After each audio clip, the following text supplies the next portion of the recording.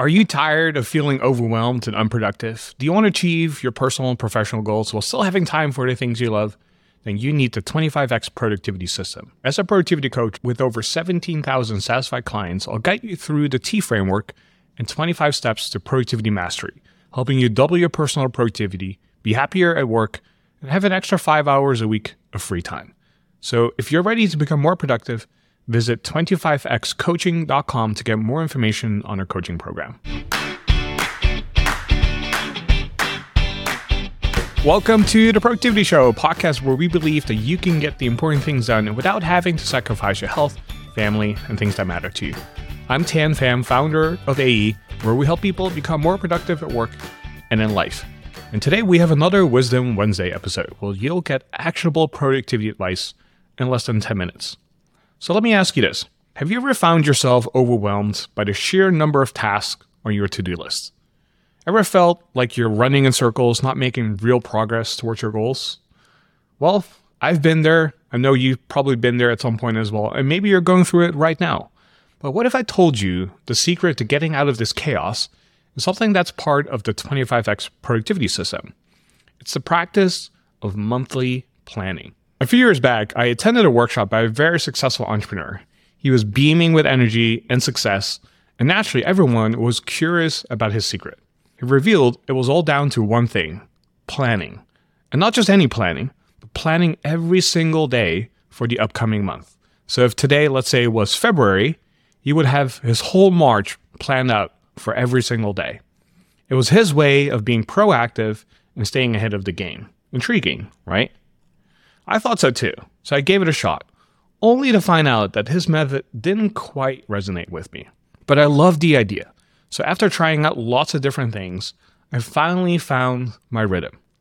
I created a system that not only worked for me, but also transformed the lives of many AE clients as part of the 25X Productivity System. So here's how it works, and it's quite simple. At the end of each month, I sit down with my favorite beverage, which in this case is the matcha latte with vanilla, and then I spend about 30 minutes quietly planning the next month. And over the years, I've developed a straightforward template that I've been using pretty consistently. So first, I jot down all the events that will take more than a day of my time on this particular template. This could be things like trips, weddings, conferences, things that are happening around the city, you name it, I'll jot it down because I know I'm going to be busy during those times and not doing any particular work. So if I list those things down, it kind of gives me a rough idea of how busy I'm going to be next month. The second thing I'll do is then I'll list 3 goals that I want to achieve for the upcoming month. It could be anything, really, from personal stuff like playing pickleball twice a week to work-related goals like finishing a certification or boosting the company's revenue. And then the final step, I schedule the first week of the next month on my calendar with tasks and activities that align with my goals. And that's it. Pretty simple, right?